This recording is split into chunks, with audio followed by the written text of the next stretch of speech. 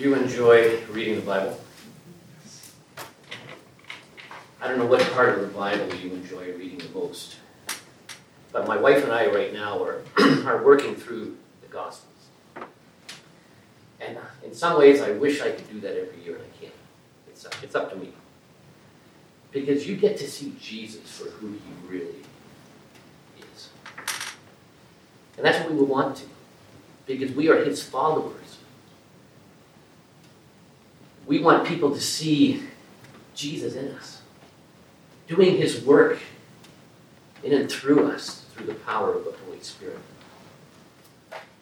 The Gospel of Mark starts off by saying, this is the good news about Jesus, the Messiah, the Son of God.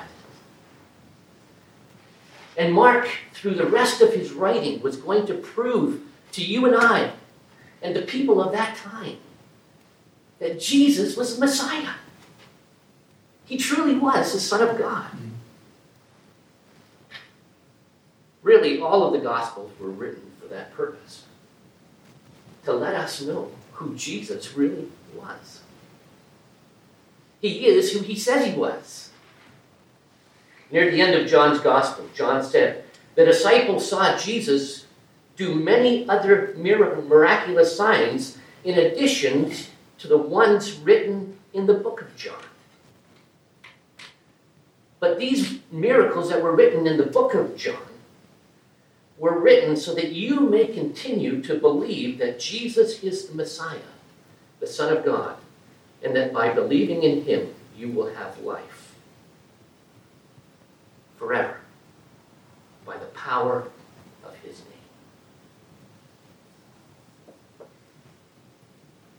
Joseph found out that Mary was pregnant.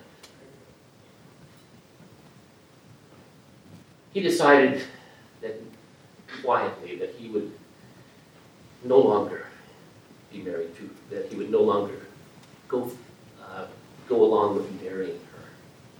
And as he was considering that, an angel appeared to him.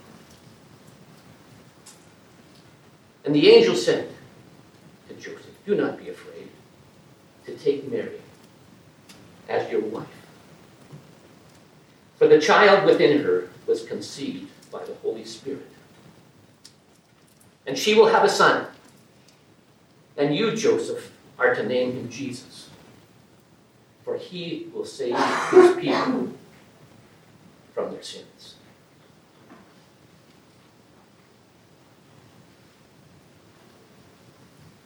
In the 8th chapter of Mark, we see Jesus and his disciples walking through the villages near the town of Caesarea Philippi.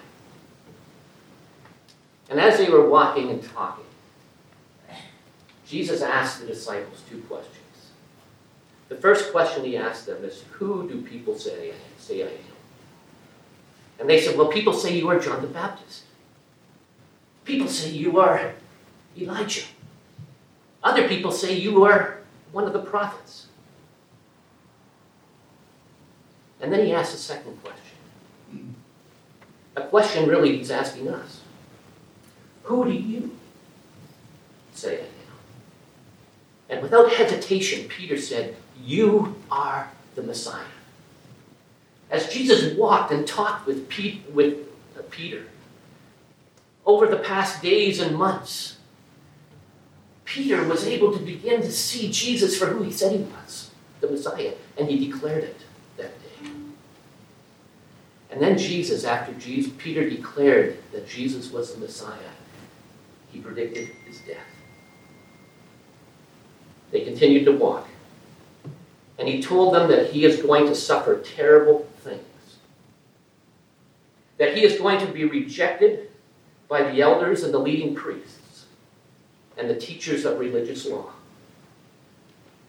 Then he said he would be killed. But 3 days later, he would rise from the dead. And Peter said, no, that's not going to happen to you. No, you can't.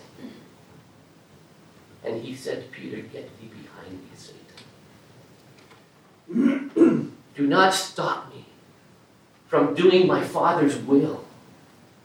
My Father wants me to die so that you can live, so that your sins can be forgiven.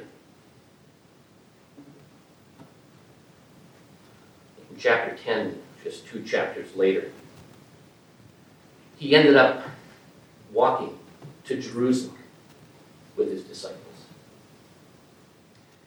And as he was walking to Jerusalem, he was explaining to his disciples what he was going to experience once he arrived in Jerusalem. And he got into a lot more detail as he predicted his death this time. He said, yes, I am going to be betrayed by the leading priests and the teachers of religious law. They will sentence me to die and hand me over to the Romans.